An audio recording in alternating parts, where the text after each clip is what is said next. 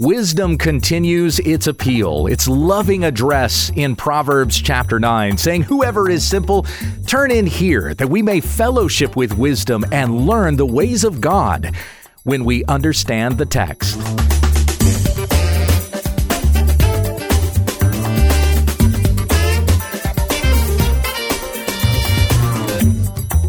This is When We Understand the Text, a daily Bible commentary to help encourage your time in the Word. Monday, Tuesday, and Wednesday, we feature New Testament study, an Old Testament book on Thursday, and our Q&A on Friday.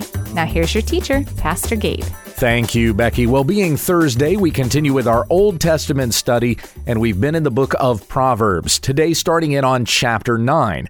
The last few weeks, we've been listening to the voice of wisdom. Wisdom personified, and we still have that here in chapter 9 as well. I'm going to go ahead and begin by reading through the whole chapter. This is Proverbs 9, verses 1 through 18. Wisdom has built her house. She has hewn her 7 pillars. She has slaughtered her beasts. She has mixed her wine. She has also set her table. She has sent out her young women to call from the highest places in the town. Whoever is simple, let him turn in here. To him who lacks sense, she says, "Come, eat of my bread, and drink of the wine I have mixed. Leave your simple ways and live, and walk in the way of insight. Whoever corrects a scoffer gets himself abuse, and he who reproves a wicked man incurs injury. Do not reprove a scoffer, or he will hate you. Reprove a wise man, and he will love you. Give instruction to a wise man, and he will be still wiser. Teach a righteous man, and he will increase in learning. The fear of the Lord is the beginning of wisdom, and the knowledge of the Holy One is insight. For by me your days will be multiplied, and years will be added to your life. If you are wise for yourself. If you scoff, you alone will bear it. The woman folly is loud. She is seductive and knows nothing. She sits at the door of her house. She takes a seat on the highest places of the town, calling to those who pass by, who are going straight on their way. Whoever is simple, let him turn in here. And to him who lacks sense, she says, stolen water is sweet, and bread eaten in secret is pleasant. But he does not know that the dead are there, that her guests are in the depths of Sheol. You can probably spot some similarities between this chapter and the previous one, right? For one, they both end in death. At the end of chapter 8, whoever hates wisdom loves death. And at the end of chapter 9, whoever loves folly will go down to the depths of Sheol, down to the grave. We're looking again here at wisdom personified, and the poetic license that's being used here, personifying wisdom, as though wisdom itself were a person and could speak to us. The writer, Solomon, has made wisdom a woman. Now, there's nothing about this that's to say that wisdom is more feminine than masculine. It's not like that, but rather the word wisdom itself, the Hebrew word for wisdom, is feminine. So to personify wisdom, it just makes sense to use feminine pronouns. If wisdom were a masculine word, then the author of Proverbs would have been using masculine pronouns to describe wisdom. So again, it's not because women are wiser than men or anything like that. And it's also not to say that God himself is a woman. And that's the way some have taken this and twisted it and applied that to God in that way. William Paul Young, in his book, The Shack, made the Holy Spirit, the third person of the Trinity, a woman. Well, he made God the Father a woman too. So that tells you something about William Paul Young. But he based his translation of the Holy Spirit into a woman on wisdom personified in the book of Proverbs. He also adds a fourth person to the Trinity in The Shack, creating wisdom as a person and, of course, presenting her as a woman named Sophia, which is a pagan name, surprisingly enough. Max Lucado just recently preached a sermon at the Washington National Cathedral. I listened to it because of all the controversy that surrounded Lucado's preaching there. Max Lucado is called America's Pastor by Christianity Today. He's a best-selling author. In that particular sermon, he said that the Holy Spirit is the motherhood of God. And a lot of times this kind of description of God has come from a misunderstanding of wisdom personified in Proverbs 8 and 9. We've seen wisdom spoken about in this way earlier in Proverbs as well, but primarily in chapters 8 and 9. But again, the personification of wisdom, the poetic license that's used here to do that, ascribes feminine pronouns to wisdom because wisdom is a feminine word in the Hebrew. That's a little more difficult for us to understand, we who speak only English, but there are languages that use masculine and feminine words. So here we start chapter 9 with wisdom has built her house, continuing with the description of wisdom that we had in chapter 8. Most of chapter 8 was wisdom addressing us, that we might seek after wisdom and not go after folly. Wisdom doesn't speak as much here in chapter 9, but we still have some beautiful descriptions of her and the call upon the reader to go after wisdom and flee from folly. So wisdom has built her house. We're now even talking about coming into the presence of wisdom as though we're dining with wisdom. We become a guest of wisdom, that we would become intimate friends with wisdom. She has hewn her 7 pillars, it says. Now, you know the number 7 in Scripture is a number that is commonly ascribed to God, right? More specifically, the number 7 is the number of completeness. So when we see that number 7 used, we're talking about completeness. And God is full. He is complete. We are sufficiently provided for when we trust in the Lord. He is sufficient, as we also talk about Scripture being sufficient. So the number ascribed to God is 7. And here, the wisdom of God, the house that she has built, is held up by 7 pillars. It is a complete house. Whenever we have the wisdom of God, or we pursue the wisdom of God, we're going after something that is complete. And we need nothing else. The wisdom of this world will simply never satisfy. I often think about the way that Paul approaches the Colossians when he wrote his letter to the Colossians. He begins by making Christ big. And he uses a word there in Colossians to describe Jesus that he doesn't use in any of his other letters. It's the word protoeuon in the Greek, and we translate it in English as preeminent, that Christ is top. He is above all things. There's nothing above Jesus. If you have Jesus, you have everything. Paul presents that first to the Colossians. And then when you get to chapter 2, and he warns them about certain false teaching, he has presented Christ to them first so that they would know they have everything in Christ. And therefore, the false teaching that this world tries to give you is never going to measure up. He says that in Christ are hidden all the treasures of wisdom and knowledge. That's Colossians 2:3. He goes on in verse 4 to say, I say this to you in order that no one may delude you with plausible arguments. In verse 8, see to it that no one takes you captive by philosophy and empty deceit, according to human tradition, according to the elemental spirits of the world, and not according to Christ. For in him the whole fullness of deity dwells bodily, and you have been filled in him who is the head of all rule and authority. So in Christ, we have everything, all the treasures of wisdom and knowledge bound up in Christ Jesus. So the wisdom, or you might as well say the folly of this world, is just simply never going to compare. When we devote ourselves to Christ, whenever the world tries to throw something at us and say, hey, I've got a new philosophy for you. Here's a new spirit of the age. Here's a new cultural phenomenon that you need to get in on. And if you have this, then you'll be hip. You'll be with it. You'll be on the right side of history. You ever heard that expression made before? We're going to look at this stuff and we're going to see that it doesn't compare with Christ, that it is contrary to his word, that it doesn't lead to life but death. And we're going to look at that and we're going to go, sorry, I got something better. I don't need your way. I have the way, the truth, and the life. As Jesus said in John 14:6, no one comes to the Father but by me, through Jesus. And if we have Christ, then we are more guarded from false teaching when we're focusing on Christ, because we'll recognize that the lie just simply can't compare with the truth.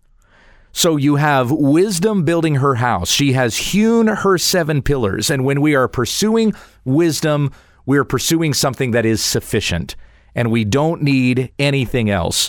And this is kind of an intimate setting that's being decorated for us here. Remember that a father is speaking to his son about pursuing wisdom. And he has said to his son to stay away from the adulterous woman who is going to lead you to destruction. Wisdom is going to lead you to life.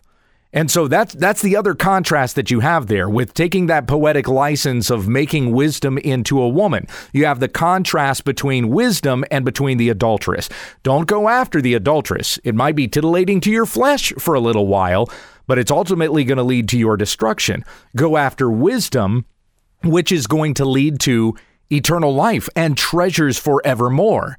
So you have the adulteress that's standing by her house. That was described in chapter 7, and then you're going to see that folly is described in much the same way. Folly's got a house too, and folly is also loud and wayward. Remember Proverbs 7:11. She is loud and wayward, describing the adulterous woman, and then here in Proverbs 9:13, the woman folly is loud. There's the similarity there. So don't go after folly, go after wisdom. And what you have in the wisdom of God is complete, and you need nothing else. Do not be intimate with the adulteress. Be intimate with wisdom. Come into her home. She is inviting you in. Wisdom has built her house and hewn her 7 pillars. She has slaughtered her beasts. She has mixed her wine. She has also set her table. Now, the reference to slaughtering her beasts doesn't mean that she's gone out with sword and shield and she's like fought off these monstrous beasts that are coming upon the city.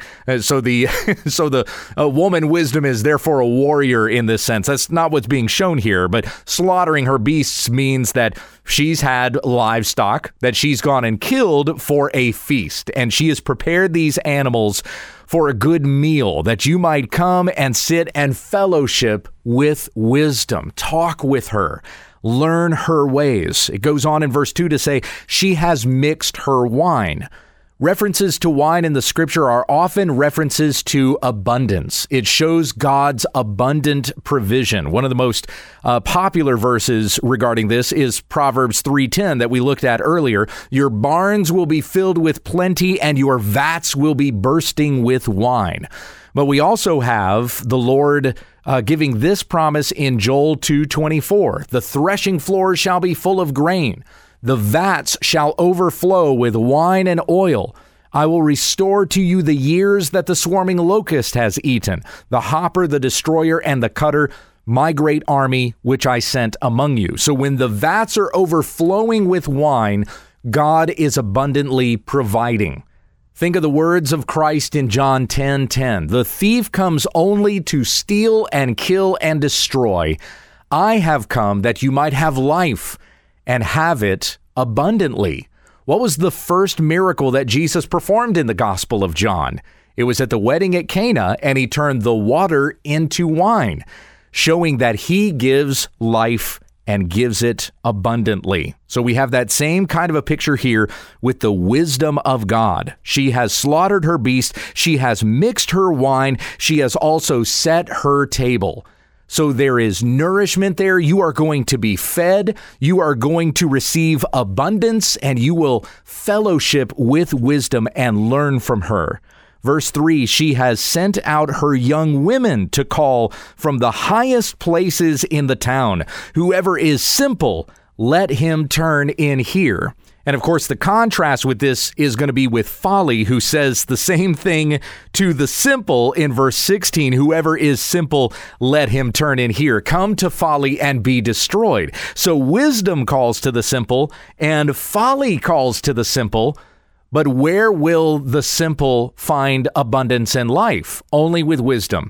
If the simple go the way of folly, they will be led unto their death. Consider the contrast that Paul offers to the Ephesians. In Ephesians chapter 5, beginning in verse 17, he says, "Do not be foolish, but understand what the will of the Lord is. And do not get drunk with wine, for that is debauchery, but be filled with the Spirit." So don't be foolish, understand the will of the Lord. Getting drunk with wine would be foolish and leads to debauchery. But being filled with the Spirit would be wise. Getting full with wine will certainly, or getting drunk with wine, rather, will certainly lead to some kind of a pleasure, but it's a temporary pleasure. It's fleeting. It doesn't last. Being filled with the Spirit is an eternal pleasure. You receive the pleasures and the rewards of God now, but then you will also receive them forevermore in his eternal kingdom. So you have the same sort of a thing going on here with wisdom in Proverbs chapter 9. Come and drink her wine, which does not lead to drunkenness, it leads to wisdom. And she has sent out her young women to call from the highest places in the town. Whoever is simple, let him turn in here. Who would the young women of wisdom be? Well, remember that previously in chapter 8, we read that there are things that come along with wisdom, right? Like prudence and strength and riches even and honor. And we've also had it said here that years will be added to your life. That's in verse 11. By me, your days will be multiplied and years will be added to your life. These are the maidens that come along with wisdom. Those benefits that you get when you go after the wisdom of God, personified, or using that poetic license here, these are the maidens of wisdom, the young women that call from the highest places in the town. To him who lacks sense, wisdom says, this is still Proverbs 9, verse 4, to him who lacks sense, she says, come, eat of my bread, and drink of the wine I have mixed. Leave your simple ways and live and walk in the way of insight. Back in chapter 4, verse 5, I'm going to start in verse 5 here. The father talking to his son says, get wisdom, get insight. Do not forget and do not turn away from the words of my mouth. Do not forsake her. Talking again about wisdom personified there. And she will keep you. Love her and she will guard you. The beginning of wisdom is this: get wisdom, and whatever you get insight. Prize her highly, and she will exalt you. She will honor you if you embrace her. She will place on your head a graceful garland. She will bestow on you a beautiful crown. The spiritual gains that we receive from pursuing the wisdom of God are greater than any of the material gains that we might have in this world. Recently, I called out a false teacher online, a woman who has led many, many people astray, and I have a feeling that with the direction she's going, she's just going to get worse. And so I was calling out this person's false teaching and the way that she twists Scripture, and I tied it to 1 Corinthians 4:6, where the Apostle Paul instructs, learn by us not to go beyond what is written. False teachers go beyond what we have in the Word of God, or will twist the Word of God and make it say things that it doesn't really say.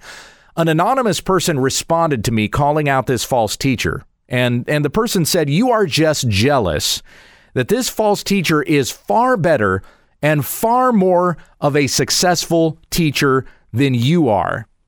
And I replied to this anonymous individual. I seldom do that, but I did in this particular instance. And I said, I would not call twisting truth and palling around with prosperity heretics better or successful. Not even a little bit.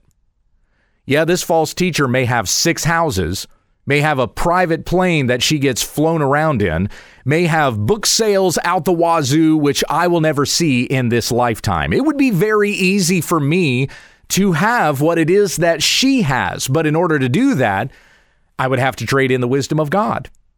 I would have to twist the scriptures to make it mean things that tickle itching ears, because that's exactly how she has made the prominence that she has gained, by twisting the word of God, by not going after wisdom, by saying things that appeal to the wisdom of this age, not the wisdom of God, but the way of the world. She may gain all kinds of material possessions. She may gain recognition and popularity and fame and acclaim. But the scary thing for the false teacher is they will lose the kingdom of God. A day is coming when death will knock on that door, and then what will happen to all that you have? You don't get to take it with you. Anything that you achieve in this world doesn't get to go with you into the next. What matters is not what you have, but rather who has you. Do you belong to Christ? On that day when you stand before him in judgment, will he say of you, "Depart from me, you worker of lawlessness, I never knew you"? Or will he say to you, "Well done, good and faithful servant. Now great is your reward"? Go after the things of Jesus, not after the things of this world. Maybe it is God's will for you that you would have a lot here on this side of heaven. I consider myself immensely blessed. I don't have a big house by any stretch of the imagination. All of my cars are older than my kids. We just have 2 vehicles between my wife and I, but they are older than our oldest child. And yet I would consider myself immensely blessed. I don't need any other material possessions than what God has given me. But even greater than these things that he has blessed me with is Christ. So go after Jesus, and in him you will have great reward. You already have the greatest treasure you could possess, and that is Christ. Let's finish with prayer. Heavenly Father, thank you for these good words that we have been given, and help us to leave our simple ways and live in your ways, walking in the way of insight, going after the things that you have shown to us according to your word. Make us more like Christ. Give us the mind of Christ. Let us not be after the passions of our flesh or the ways of this world, the things that the world says you need in order to be successful or in order to fit in. All of these things are coming into judgment. All of these things are wasting away around us. They are transient. They will vanish in a moment like a mist that is here for a moment and then is quickly swept away by the wind. May we put our trust in Christ. Give us hearts that long for Christ Jesus and the ways of God according to your word. Forgive us our sins and lead us in paths of righteousness for your name's sake. It's in his name, it's in Jesus' name that we pray. Amen. This has been When We Understand the Text with Pastor Gabriel Hughes. For all of our podcasts, episodes, videos, books, and more, visit our website at www.utt.com. If you'd like to submit a question to this broadcast, or just send us a comment, email whenweunderstandthetext@gmail.com, and let your friends know about our ministry. Join us again tomorrow as we grow together in the study of God's Word, when we understand the text.